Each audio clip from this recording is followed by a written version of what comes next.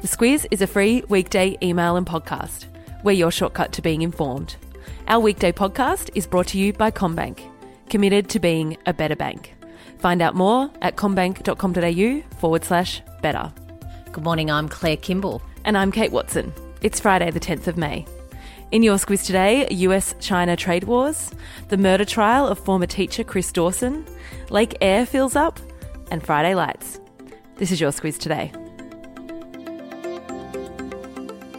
Claire, China and the United States were moving towards an agreement to end a months-long trade war this week, and by all accounts, it was going really well, and then it wasn't. And then it really wasn't. What seems to have happened is they've been talking and then escalating their demands of the other, and it all just came to a crashing halt. Talks are going to continue, though, fresh talks with some senior Chinese officials coming to Washington to restart those talks. But it's come to a bit of a crash, and it'll be difficult to pick up, pundits say.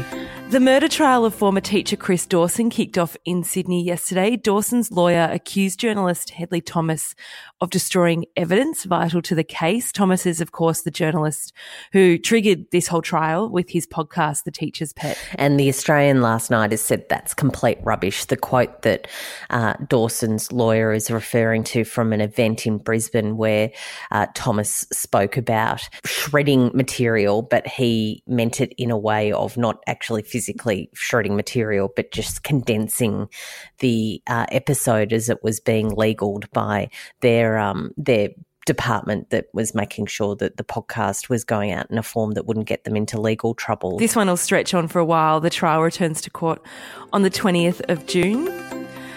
And Britain has gone a week without using coal to generate power, Claire, but there is a disclaimer in the context of Australia. Yeah, it's a very different situation that's happening in the UK than is happening in Australia when it comes to this climate change and energy policy debate, that's for sure. Theresa May tweeted yesterday that she was very proud that they've gone a week without using coal to generate power. When you look at their power mix, they're using renewable energy, gas and nuclear power in about a third each to source their electricity. Malcolm Turnbull jumped on it yesterday to say that the UK's bipartisan support for stepping away from coal is something that's quite different than what's happening in Australia, and that, of course, is the case.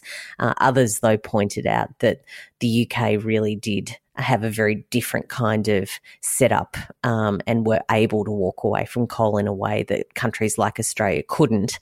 And if people like Malcolm really thought that that was important, then why wouldn't we have access to things like nuclear power? So I guess for me, the interesting thing is that not only are they stepping away from coal, but they actually have a plan to quit burning coal altogether by 2025, which isn't that far away. Not that far away at all.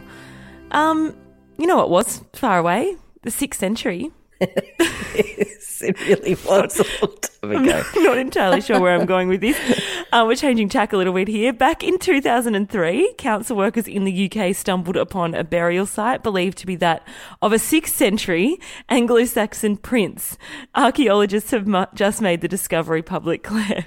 And it's been labelled the UK's equivalent of Tutankhamun's tomb in Egypt. Amazing. The significance of the discovery. And this tomb has been found in a very glamorous place.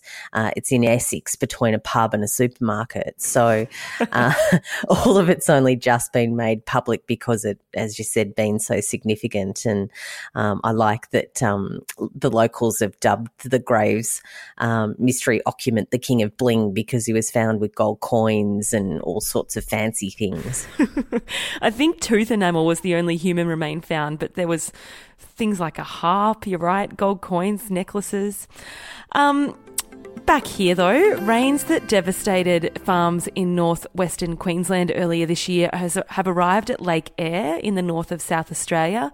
The images can only be described as specky, completely spectacular, Claire. They are. It's not just the bird life flocking there for the water, it's also the tourists. They're having a really good go at it, and it's something that happens very rarely. Lake Eyre doesn't fill up a lot does happen from time to time, but certainly not to this extent because of the vast waters that have come down from Queensland. So the ABC has a pretty spectacular report actually too on its website that we've got a link to in the email that's worth a look. Amazing how quickly things turn from very dry and barren to very green. Yeah, we're an incredible country. It's just amazing. Before we get to Friday Lights, we told listeners yesterday about Liverpool's miraculous win over Barcelona, and it's basically happened again in the second semi-final. Yes, soccer fans have had an embarrassment of riches this week. It's been quite incredible that after that Liverpool-Barcelona game that the Tottenham Hotspurs backed up with a similar performance against Ajax, which is a team from Amsterdam. They went into their second match of the semi-finals 3-0 behind and were able to pull that up to 3-3, and they won the game because of a home and away rule that meant that benefited the Hotspurs with a drawed result of 3-3. So they scored the final goal in the dying seconds of injury time. So, yeah, just incredible. And if all of this has gotten you into soccer and you want to watch the final, it's on the 1st of June in Madrid. Friday Lights, if you have teenage children or siblings, then it's likely that musician Billie Eilish has come up. She's on tour in Australia at the moment, actually. But the point is there's a link to a Vanity Fair video that compiles the same interview a year apart. It's very compelling. It's a really interesting way to interview people, but certainly for someone like Billie Eilish, who did this interview 12 months ago with Vanity Fair when she was 15, to come back and do the second part, same questions, and for her to review her answers as a 16-year-old, it's just incredible to see, like, everything that's happened to her that year, but just how more grown up she is. It's quite compelling. It really is. Just to put it in numbers, she had 157,000 Instagram followers when she was 15. She's got 6.3 million now. She was playing to shows of 500. She's now playing to stadiums of 40,000, and pretty incredible rise to fame. You've also got a list of InStyle's best beauty buys and a wonderfully warm and nourishing food gallery from Good Food. Let's get to the subject line though. What have we got? So the song lyric today is "You Can Find Me in the Club." It's a 50 Cent song that is a reference, of course, to the typo that was found on our $50 note. Apparently that is true. There is a typo. Responsibility is missing an eye. It's that classic "you had one job," isn't it? It's all right. I feel for them. We do it occasionally from time to time, so it makes me feel better. People in glass houses. Yeah, exactly. No judgment from us whatsoever. Look out for the Squiz the Election podcast. It'll be out this afternoon. It'll wrap up the week that was in politics. Thanks as always for listening each day. Have a great weekend and we'll chat to you on Monday. The Squiz is a free weekday email and podcast. We're your shortcut to being informed.